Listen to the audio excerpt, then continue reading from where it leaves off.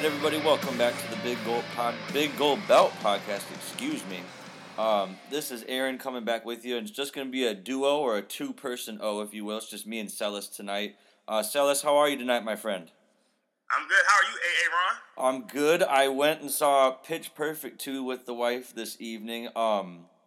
Couple things. First of all, the Green Bay Packers are a competitive group. Clay Matthews was incredible. My wife's a big Packers fan, so that was awesome. I was having a hard time spotting Lana. Do you know what part she played in the movie? Because I did not, and I was trying to find her. That I do not remember. I remember she was in the first one. I know she had a small part, but I do not know what her character's name was or what she did in the group. I would have to watch the first one again. So before I see the second one, I definitely will have to watch that first one again to see what she did. But since you mentioned the Green Bay Packers, I did see a few trailers. I'm kind of excited to see what they do when I see the movie. Granted, I do have to take the wife too, so we'll see what happens. I'll use that as my hidden agenda. There you to go. try to make sure I see that movie. Very good, very good. But that's good. But I do have a plug I want to put in. I'm not sure, Aaron, if you know about Access TV. Like literally, in the evening time, right before the game on, I was about 7 o'clock my time here in the DC area, and I was trying to figure out what can I watch before the game comes on, for 8:30 tip-off time. So I came across Access TV. Have you ever heard of the show Voice Versus? No. Okay, so you definitely need to check this out. Fans that are listening, I don't know if you know of Access TV. It's something that came across that is unedited or full out, full no edits or anything type of show, and it's a wrestling show that had New Japan Pro Wrestling on there that actually showed a past event from 2014 that had AJ Styles in it. Shelton Benjamin, Luke Gallows was also an appearance on the show, but before they had that New Japan Pro Wrestling, they had Voice versus Stone Cold Steve Austin. And it was an interview with the guy that hosts this. I forgot his name. I think Michael something. And he interviewed, like an hour-long interview with Stone Cold. I mean, it was full-fledged, unedited, like it was TVMA. But it was probably the greatest interview I've ever heard Stone Cold be a part of. And for him to be in his character of Stone Cold Steve Austin, but show the emotional side that he had with that interview, talking about past events with the injury with Owen Hart, the epic match at WrestleMania 17 with Bret Hart, his matches against The Rock. It just showed a great side of Stone Cold that if you ever get a chance to watch it, maybe you can Google it or anything. Access TV, Voice versus Stone Cold Steve Austin. You got to check it out. So, was this like a recent interview, or was it like something from the past? I believe it was more recent. I think it was more recent. Maybe it may have been a plug for his upcoming podcast himself, on the WWE Network, where he's going to have Paul Heyman on June 1st, where I'm really, really looking forward to. Yes. But I'm not sure. It didn't say new when I was looking at the info. It might have been recorded maybe a couple of months ago, but it was definitely my first time seeing it, my first time coming across Access TV. So if you live in the DC area, it's channel 569 on the Verizon Fios channel. I'm not sure about Comcast or where else it's going to be, but definitely it's worth a check out if you can find it anywhere. It's definitely worth it. Well, thank you for the plug, man. Yeah, we have access here. We have DirecTV, and it's like, I want to say it's in the 200s somewhere. So I occasionally watch New Japan on there. It's tough to watch New Japan on there because they're all like pre-recorded, and me with wrestling, I need to have the story, or it's hard for me to engage in. It's a lot of just random best of matches. If there's Shinsuke Nakamura on there, I don't know how familiar you are with New Japan, but Shinsuke Nakamura is like, Jim Ross called the Wrestle Kingdom 9 pay-per-view back in January, and he said he takes a lot of inspiration from Freddie Mercury from Queen, as well as Michael Jackson. I'll have to put up his entrance from Wrestle Kingdom 9. It's just amazing, and he really works that strong style, that New Japan style. You can kind of see how Daniel Bryan jacked a lot of his moveset from some of these Japanese wrestlers, which could explain, due to his smaller stature, why he hasn't held up over the long-term duration of his career, why he's having so many injuries right now, because those guys beat each other up.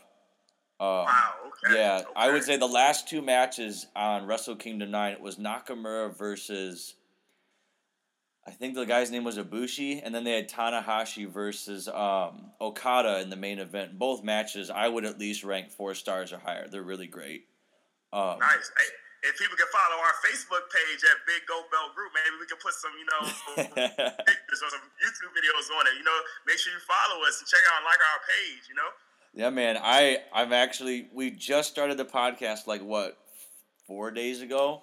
We've got several followers already. We've gotten mad listens on the podcast server. We've been kind of following up on that. So I just think it's going to continue to grow and grow. We're already talking about making T-shirts for when our group is in Dallas and the Arlington area next year. So look for a bunch of dudes wearing white and orange shirts. That will be us, and we will be raising havoc.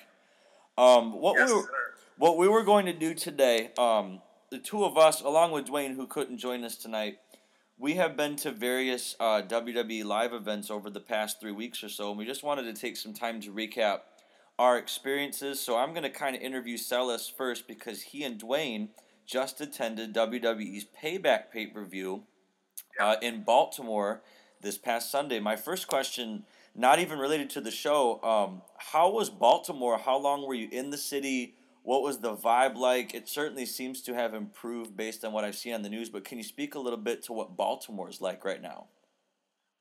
Honestly, I think Baltimore is still healing, but it's in a great place.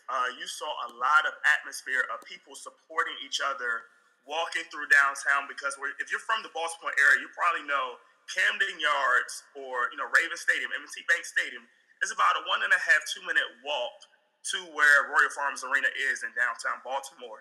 And just the atmosphere of driving through Baltimore, seeing people walk, you see the city is still healing like nothing ever happened. We know it's still in the back of our heads, the events that we saw on the news and events that we saw on CNN. And it was a great sight to see. I know I was texting Dr. Mitchell, who I went to WrestleMania 27 with in Atlanta, and I was just telling him, just a sight to see everybody outside 2 hours before the show even started. It looked like we were going to a WrestleMania event, and that was very good. Everybody was lined up, eager, happy, talking about, just past WrestleManias, how people were excited. It was so exciting that 6 o'clock in the evening time, we had New Day chants before the doors even opened. New Day sucks, New Day sucks. Everybody doing the appropriate clap to go with it. It was just great to see. But one thing I wish WWE would do, since they're doing their pay-per-views where they're having their pre-show about an hour before, I wish they would let people in about 6 o'clock. It was a little bit struggle getting in about 7. You saw people trying to rush to their seats to try to get ready for the pre-show. But then again, do I want to get something to eat? Do I want to get something to drink? So WWE, if you're listening to this, you can open your doors 1 hour early just to get more people in to try to save the crowds. But it was just an excellent crowd to see everybody out there during that time. So just to clarify, how much time from doors until the start of the pre-show did you guys have? Let's see. So we got there about 6. So we stood outside about 45 minutes where they start to slowly let people in. And Royal Farms Arena is so small, so that was the greatness that we could really kind of get to our seats in a somewhat timely fashion. If you was in a bigger arena or a stadium, it might have been a struggle, but we really didn't get comfortable in our seats to about 7:15. And if you followed the pre-show, live on the WWE Network, you saw probably they started that first pre-show match with Stardust and R-Truth about 7:15. So I was surprised at the time. I didn't look at anything prior to today. I normally don't like to check out any feeds or any undercover stories to see what happens, any changes. I like to be surprised going into the pay-per-view or the event.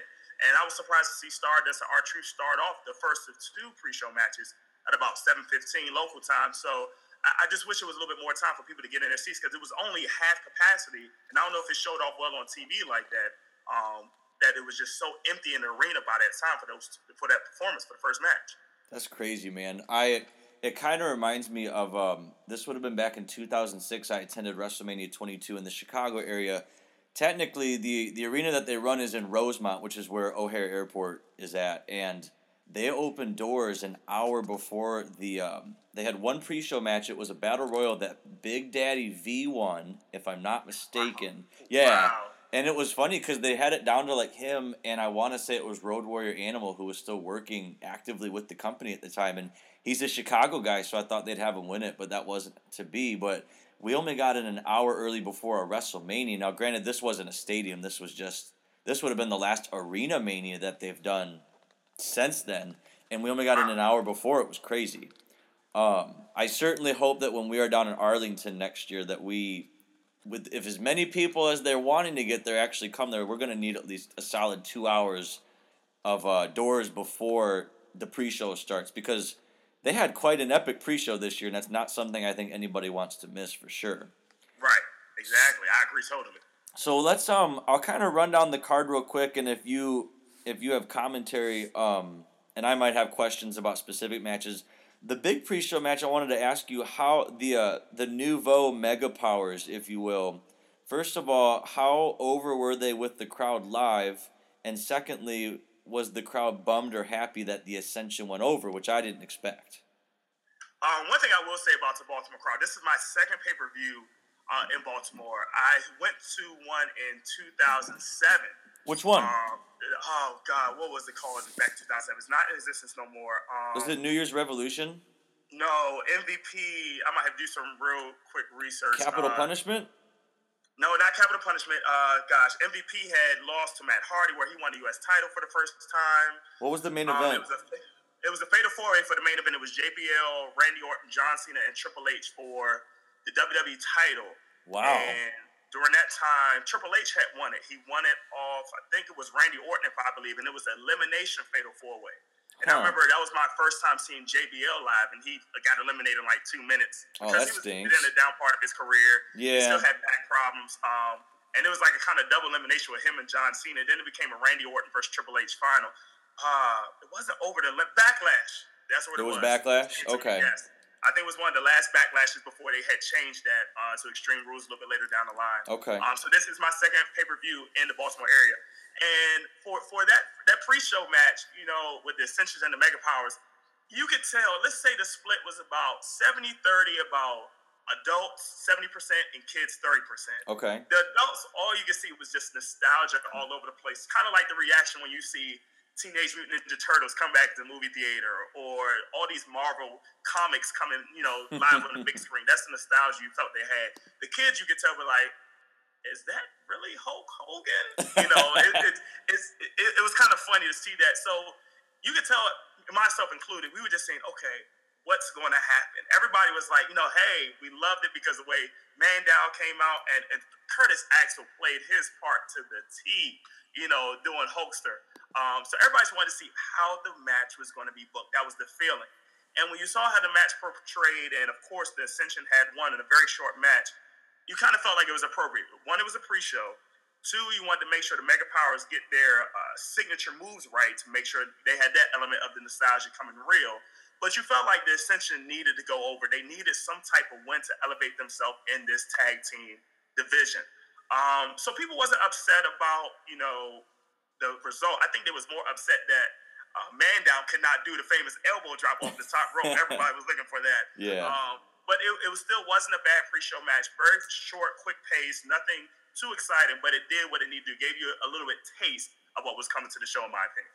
I think the Ascension could be a great throwback, like late 80s heel tag team. Agreed. I don't think the announcing team does them any favors. And I mean, there's like putting heat on a guy, and then there's just running them down and burying them. And I'm not really sure what JBL is being told to say and what he's choosing to say, but I think it's kind of terrible considering how really well they were built up when they were in NXT. But we'll go ahead and move on. The Sheamus and Dolph match didn't do much for me. Did you have anything notable to say about that, or can we move right into the New Day match? No, we can move right to the New Day match. Basically, it was just a repeat of what happened at Extreme Rules, and Sheamus went over. Good pace, good match, but, we've seen it before, so yeah, you can go right to the New Day match. Yeah, and kind of jumping ahead to when I went to the SmackDown tapings in late April, I also got to see these two teams work. It was a rematch because New Day had just gone over on, I guess it would have been Extreme Rules right before that. Right. And I thought it was great. It was a 2 or 3 segment match, and I think they have great chemistry. I really wish, and maybe they're going to build to it, I love the heat that they're teasing between Xavier and Natalya.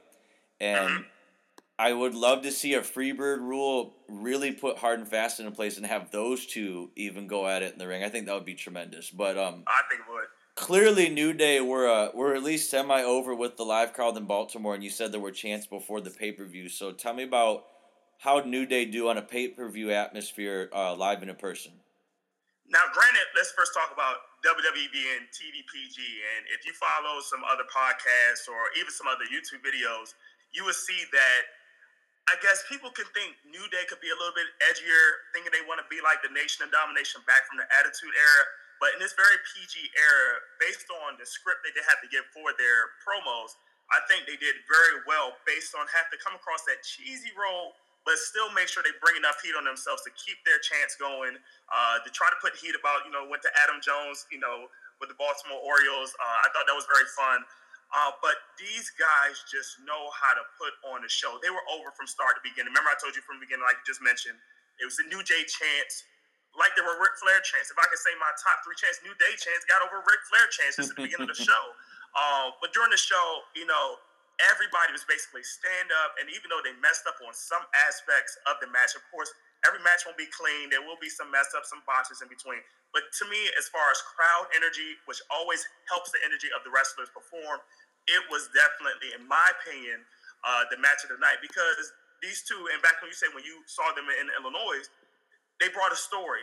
It's a true story from feud from a start to a continuing as they go into the next pay-per-view, that they have a back-and-forth story with each other. The one thing that you wish you heard live was Xavier's chants about trying to get the Freebird rule so he can get in the match. I didn't even hear that part until I saw it again on the replay. It was so funny. I was laughing out loud. It was so funny. But you see his antics there live, but you know he's doing something. But you're like, what was he saying? What was he saying? It's too bad they can't mic that at least a little bit for the live crowd. I agree with you. I agree. Remember, like Abraham Washington, he had the live when the primetime players were wrestling. I thought it was awesome. What is that guy doing now? That guy was awesome. I wish I knew. I miss him. Didn't they fire him for making like a Kobe joke or something about things that were inappropriate that we're not going to talk about on the air? I think he was in Colorado at the time, if I can remember. I don't know what the exact comment was, but it was edgy, and I guess WWE had to cut that. I guess. The match was just great. Can I ask this? And this happened to me watching it at home. I was wondering if it happened to you guys there. Did they hype it much that it was a 2 out of 3 falls? Because like after the first fall happened, I was like, well, shoot, that was over quick. And then I remembered that was the stipulation, but they didn't really hype it a ton before the match. Did you guys remember it was 2 out of 3 falls? I know personally, I remember it, and you could tell most of the adult crowd probably remember it, but the kids kind of chanted real loudly, like, "Oh, it's over! They won! The Faces won!" Yeah. But I think the crowd pretty much knew it was the 2 out of 3 falls, and I think it was announced beforehand. I can't remember, but I remember after that first pin, they said the winner of the first fall. Yeah. So again, that kind of brought people down a little bit. But after that first fall, you was expecting, okay, what was going to happen? Because you remember, I think the Usos had beat Harper and Rowan in 2 straight. Yeah. In the last 2 out of 3 falls match. I was a little bit worried about that, honestly, for a second.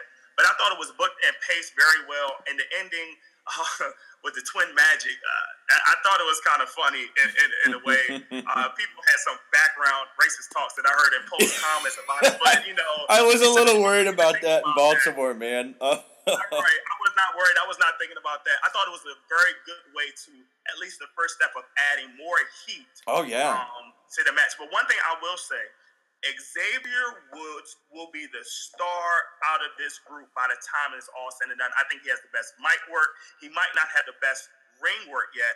I think he still needs to develop that finishing move. But to be honest with you, I would love to see if all 3 members can hold some gold at some point.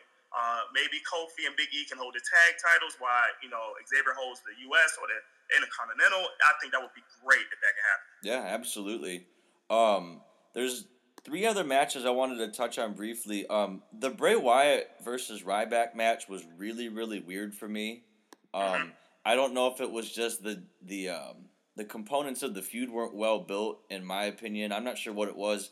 I think both guys can go. Ryback's clearly improved.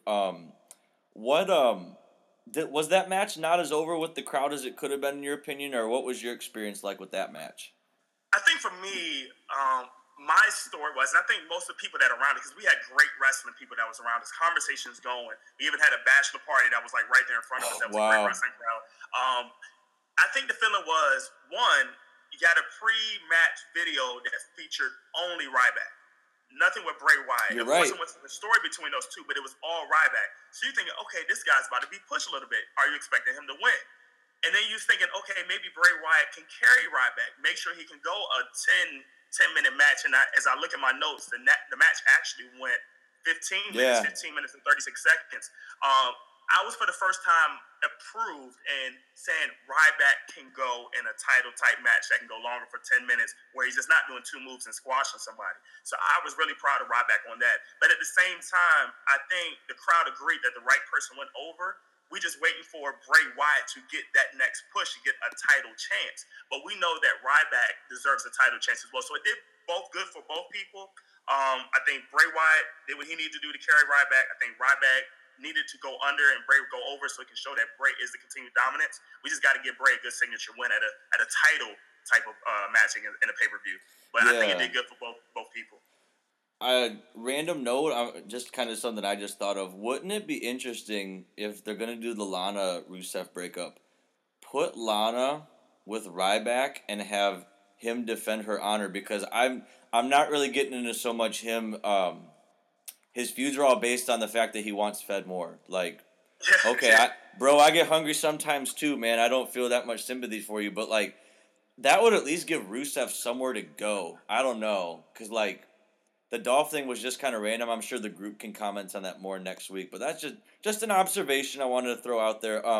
The Cena Rusev I Quit match, man, that match went all over the arena. I thought it was well done. I think there's been better I Quit matches. It feels, it's tough for me. It was the blow off match for the feud, and like, it didn't have as definitive or resolutive an ending as I would have liked. What are let me go back. Was Cena over with the live crowd? It sounded like he kind of was. He was over 50-50. Literally, it was. And like, we remember, we started this when we was at New Orleans and Mania. Yes, we did. John Cena sucks was like the ultimate thing when he came out.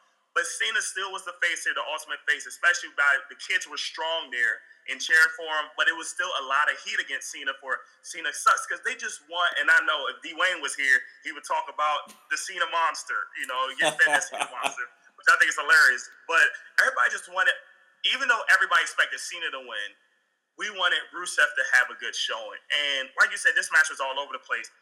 I was upset for the fact on two reasons. One reason, I thought Rusev, or just the gimmick of Mike Chioda holding that microphone, asking every 5 seconds, Cena, do you quit? Cena, do you quit? You know, how about It now? kind of got annoying. It's like, you know, he's not going to quit that early. He's super Cena.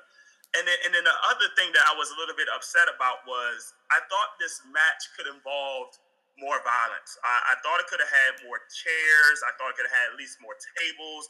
Instead, going all over the place. Because when I was watching this is Bray Wyatt versus Cena right after WrestleMania last year. That's what I thought in my head the whole time. Yeah, and you knew how it was going to end, and it's just kind of like, well, I really like both of these young upcoming heels. Like, can't we give them a little shine? But I guess not. Like, which makes me incredibly fearful what's going to happen to Kevin Owens in a week and a half. But we kind of already talked about that a couple days ago.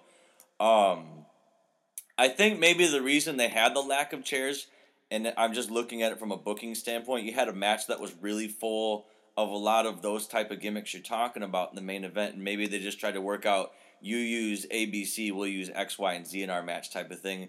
And maybe we don't need to have two giant gimmick matches on a pay-per-view. Maybe just have one so they feel more special. I agree. I would have expected more, because if you're going to say those two words, it really needs to mean something. It really does.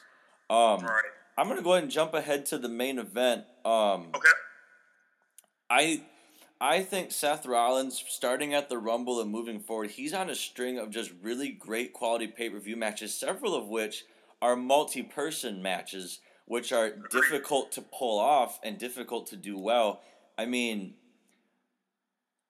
I think, and maybe I'm just looking too far ahead here, when I went to SmackDown, they had Ambrose versus Rollins in the main event, and then there was some interference by the Authority, which led to Roman Reigns coming out. So you ended the show with the Shield all together in the ring. I thought it was great.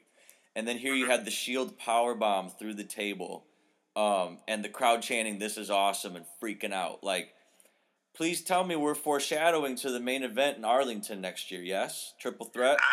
I think that's the best way to go, honestly. With respect to Brock Lesnar as being the ultimate, I guess, superpower of WWE right now, the big face, The Rock, Triple H, even Ronda Rousey, his name is being potentially thrown out. But I think if you start with a big faction of three up-and-coming superstars as the Shield, that not only did great as a team, but great as individuals, I think that has to be your moneymaker triple threat for the WWE World Heavyweight Championship. I cannot agree more.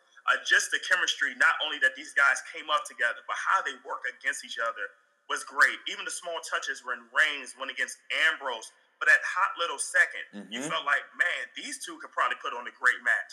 And they didn't let him do it too long. You just get a taste. Right. You just get a taste Right. for now. Just a taste. Great Right. building. Like, If that's what right. they're building towards. Right, exactly. So I agree with you. I really think as of right now, as we stand in May, of course, anything could change. People can come out and break through. You don't know what pay-per-view is going to line up later. But I think that could be your main event for Mania 32 in Arlington, for sure. Any other spots in the match that you really enjoyed? I think there were so many, but were there any other spots that particularly stood out to you being there live? No, not a spots, but a comedic reaction, though. Just when you said about Ryback, feed me more, don't be surprised if you start hearing this more. Crowd was actually chanting. You probably cannot hear it on TV. Feed me s'mores. Like they wanted to feed him s'mores. So I thought that was very hilarious when they was talking about that for Ryback, because I think people just put on what you just said. The only gimmick is saying feed me more, but feed me more of what? You want some food? What? You're not winning right now, but he's doing a good job progressing as a character. But don't be surprised if you hear people say feed me s'mores in the future. That's awesome. Well, I guess we like to do grades on this show. What would you grade 10 being the best, 1 or 0 being the absolute worst? How would you grade the pay-per-view being there live? Honestly, I would grade it probably about a 7.5 or an 8. And that may be a little bit high for some folks. I know some people did not particularly care for the pay-per-view too much, but I did not have any expectations going into this pay-per-view. I thought some stories weren't booked correctly in Raw's prior, but I guess just the energy from the Baltimore crowd, which was great the whole night, it just brought more atmosphere in the show. And just part of more of that plug that I put in with Access TV earlier was Stone Cold. Stone Cold even said himself, he said, he feeds off that crowd. And when you have wrestlers have good crowds, it feeds off more. Just like, we're educators, and when we have good classes and our students are very engaged in our classes, it wants us to teach more. So it's just, if you have that crowd for energy for wherever show you're attending to, just make sure you give these wrestlers the props of what they're doing. Yes, it's not hard work. They're going out there on a live show doing great entertainment work, even speaking on one-take mic shots of doing promos, that they need that energy from the crowd, whether they're heel or babyface. So I thought the crowd really did a good job. And I thought the wrestling aspect of the show was great. Talking about going back to the tag team match, 2 out of 3 falls, great wrestling. Going to the main event for the WWE World Heavyweight Championship, it was great wrestling, and that's what it needs to come down to. First word has to be wrestling. It's a wrestling show. Granted, we want to be entertained, but it's about the wrestling, and this is what we're here for. So I would say 7.5 or 8. What about you, Aaron, when you looked at it on the TV view?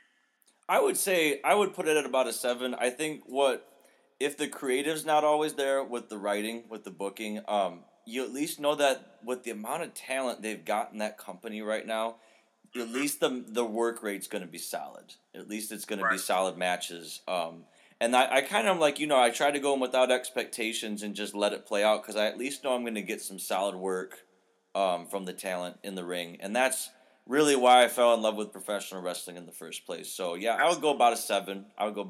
I think I maybe enjoyed Extreme Rules just a touch more, but it's nothing that's been terribly subpar. I've enjoyed the product from Royal Rumble to this point so far, for sure. And I like with certain characters where we're headed, speaking as a group who's attending WrestleMania next year. I like where we're headed, for sure. Absolutely. Now, let's switch and transition for you, because like you said, you was in Illinois and you saw the SmackDown recorded on April 28th, but it was the April 30th SmackDown edition, the last one of April of this year. Now, I've only been to one SmackDown recording in my whole watching wrestling career, and it was a part of a Monday before Mania of 30, and it was only a small segment with Hulk Hogan, maybe 1 or 2 matches, one featuring Cesaro. So how is the pacing of a SmackDown recording now? I mean, is it a fast pace? Is a lot of breaks in between? Describe that feeling for me. You know what?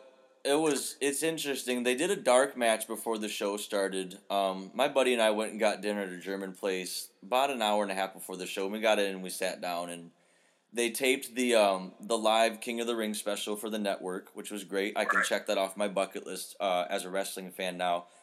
And then after that, you're kind of like, all right, let's do SmackDown. And then they bring out the ring aprons for Main Event, which is a show I must confess I do not follow consistently.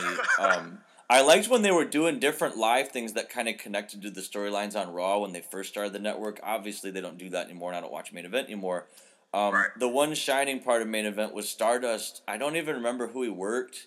He went over, but he had a real fun little match, and he was really giving it to the crowd, and he wore that real big robe getup that he wore coming out at Mania this year, which was cool. But then by the time you had King of the Ring, you had the dark match, and then you had Main Event, I mean, I had already seen 5 or 6 matches, and I was just like, oh, wow, we have a long night ahead of us. And then SmackDown, I think, consisted of like at least 6 matches and various segments, and by the time we got out of there, man, it was about the length of a WrestleMania, what we figured about. And so it's not that the pacing of the show was poor. They had some, promo segments in between matches just to kind of let people get to the bathroom or whatever. But I wish they could have picked it up faster, but I'll give them a break on that because I got to see King of the Ring live, and not everybody can say that. So little long for my taste, but what are you going to do? So, in your opinion, and this is my question to you, where do you see SmackDown going? Because they moved from Fridays to Thursdays.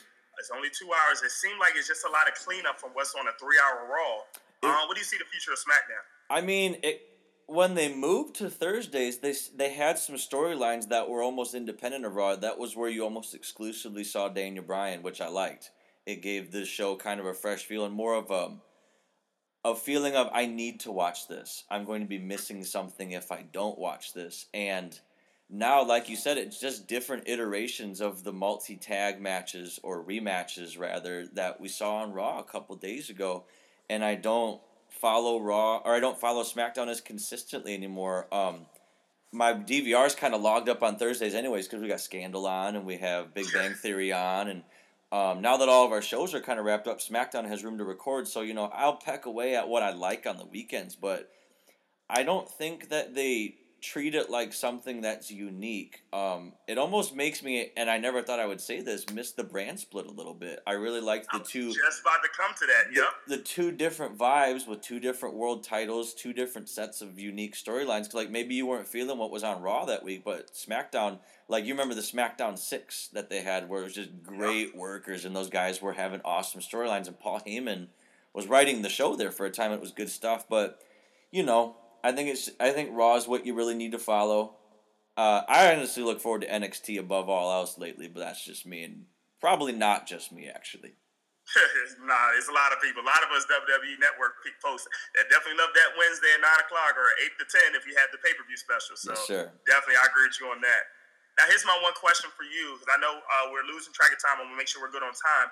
Now, if you had your opportunity to, let's say you was Paul Levesque for a day. Let's say you were Paul Levesque for a day. Would you keep Raw 3 hours of SmackDown the way it is, or just going back to your brand extension, go back to the draft where you have a Raw roster, a SmackDown roster, and you can use this network to maybe have a Raw pay-per-view and a SmackDown pay-per-view so you can maximize how much you use for your network? I think that's interesting. If you did it that way, like, I remember when they did the brand split, you had the big 4 pay-per-views, Royal Rumble, Mania, SummerSlam, Survivor Series. They both had both rosters, and then the other ones had separate pay-per-views, and I think that may be where we really got the hard and fast 12 pay-per-view during the year schedule. Right. And when they had New Year's Revolution in there, then it was like 13 and sometimes 14 if they did another, like, St. Valentine's Day Massacre. I know that's going back before the brand extension, but just stuff like that. If you were going to do it that way, I think you would want to have more co-branded pay-per-views, not just for it. My Money in the Bank almost feels like it's replaced Survivor Series in that Big 4 echelon at this point, at least in my opinion. I think it just means more in the scope of the year of wrestling. But I think you'd want to have more co-branded, and I don't necessarily mind Raw being at the 3-hour mark at this point. I think there's too much revenue in TV to kind of take that away at this point, but it's just a lot of content. I think Yes. differentiating the product, and maybe it doesn't have to be a brand extension, but just having your stories here on Raw and then having a different set of stories here, just so it's a different form of the product, and it doesn't make the product you see on Monday nights feels diluted. So Right. I liked where they were going with that when they first made the move back to Thursdays with Daniel Bryan, but then once he went out, it kind of seems like Roman Reigns is doing a little more main eventing. You don't see Orton or Cena as much type of thing. So Which is good. I think they have a lot of work to do. Bringing in the NXT guys up to TV, dabbling with that with Sami Zayn on Raw, with Kevin Owens on Raw. I think that's a good step. We don't want to overuse or overextend those guys because they're still. You want NXT to feel special and not become diluted like the rest of the product. So I think that there's room to improve. It's interesting what they're doing. I just hope that they tread lightly. I agree with you totally. Past that point, man, we can speak to King of the Ring a little bit, I guess, before we head out. Okay. I think it was cool to see it live. I'm not a fan of the way they've used it in the every couple years they've brought it out since I guess Brock won it in 02 or 01 or I think it was 02, and then the next time they brought it back, correct me if I'm wrong, would have been when King Booker won it in 06. Yep. And then you had Regal win it in like 08 or 09, something like that, and then Sheamus was 2010. Yep. And then had they not done it since then until now, or am I missing one? I think that was it, because I know personally for me, King Booker with the gimmick that he ran with that, I think that was the best when he was a world title champion during that time. It was the best. And after that, I think kind of went down in a way. It just seems like what they're using it for now is to like take a heel who's kind of treading water a little bit and try and give them a boost. Right. Give them sort of a stamp that makes them mean more. And they trot the King gimmick out for a little bit. But then, what's Barrett doing right now? I think he's in the chamber match, right? He is in the chamber match, but it's still that continual with Neville going back and forth, so I don't know where his character's going. And now they've got Neville involved in a feud, kind of an NXT throwback feud with Bo Dallas, which, I think that's great. It's just... I think so, too. It's just they built such a cool little rivalry in that tournament with Barrett and Neville, and they wrestled a couple times on TV, I believe. Correct me if I'm wrong, they faced off at Payback this past Sunday when you were there. Which was very dead in the crowd, too, because the crowd's seen it a lot. We've seen it a lot, and, I guess if you're going to put the King of the Ring stamp on Barrett and put him in a class of guys like Bret Hart, Stone Cold Steve Austin, Harley Race, that type of people, do something meaningful with him. Have him start bullying Neville and just beating him down every week, because Neville's kind of the new high flyer crowd favorite. Get Barrett over as a heel more. Never let Neville win against him. I don't know. Do something of importance with him if you're going to make him the King of the Ring. But one positive I will say is that I think Neville had a platform to shine on, and he was so over with the crowd. He was so over. Good. Dude can work. Very entertaining live. I don't think his size will stand in the way as much as it might have in years past WWE. So I guess the one positive I'll take away from it was that it was really cool to see Neville live for the first time, and I look forward to see what they do with him. It seems like, although he's ate some losses, he's looked good while losing, and that's the right way that both guys can make each other. So that was the one big positive. It's cool that I saw King of the Ring live, but ultimately it's not going to mean much in the grand scheme of things, because I don't think they figured out how to use Barrett, and I think that by having them lose that Nexus match at SummerSlam several years back, and then have him, and then how he was white hot as a heel, and then have him not win the title against Orton at that Survivor Series where Cena was the ref. Yes. I don't know if there's much going back. He was white hot at that point. Oh my gosh, yes he was. And I don't know how you get him back to even a portion of how over as a heel he was back then. So I just think it's a waste. I don't know. Sad, but it's very true. That Nexus gimmick was it was the hottest thing over, and him being the leader. Oh, that was the ultimate best. And when they tried to bring it back with CM Punk, it wasn't the same. That was the best time for Wade's career at that time. And then they went back and they figured out how to do a heel faction right, which is why you now have 3 new main eventers in the Shield, who what we're predicting now could be main eventing in Arlington, Texas, Dallas, Texas next week in front of 100,000 plus. We can't wait to be there. We're going to be filling you guys in with a lot more about our plans for Dallas moving forward. I think we're all planning on arriving that Friday, April 1st, 2016. We plan on going to what we hope will be an NXT show, if that becomes a Friday of Mania weekend tradition. We plan on hitting up downtown Dallas and downtown Arlington on Saturday, and then the big day on Sunday. We already have been salivating at the thought of being in the same room and podcasting. Yes. It's going to be awesome. No, we had a lot of technological issues with the mic on my end tonight. We recorded via Google Hangout, but we worked through it. So just give us a chance to get better at this. We're going to continue to produce higher quality. I'm going to try and spice up the outro that you hear today with all of our social media. We are now on iTunes officially, so please rate, review, and subscribe. We're plugging away at social media. Celis has been a mad dog on Twitter for you guys. He live tweeted throughout the NXT show as well as SmackDown last night. So any closing remarks, Mr. Celis, before I wish thee a good evening? No, just look forward for you guys to listen to us on our next outing. It may be the Elimination Chamber match preview or the pay-per-view preview. You just have to wait and see, but just stand by. We're trying to do this once a week, so if you guys can follow us on Facebook, like us on Facebook, follow us on Twitter, and just continue to listen to us on the podcast. Yeah, just to follow up, we do intend to do once a week for sure with as much or all of our complete group of 5. We may just do little one-offs where it's just a couple of us, like tonight.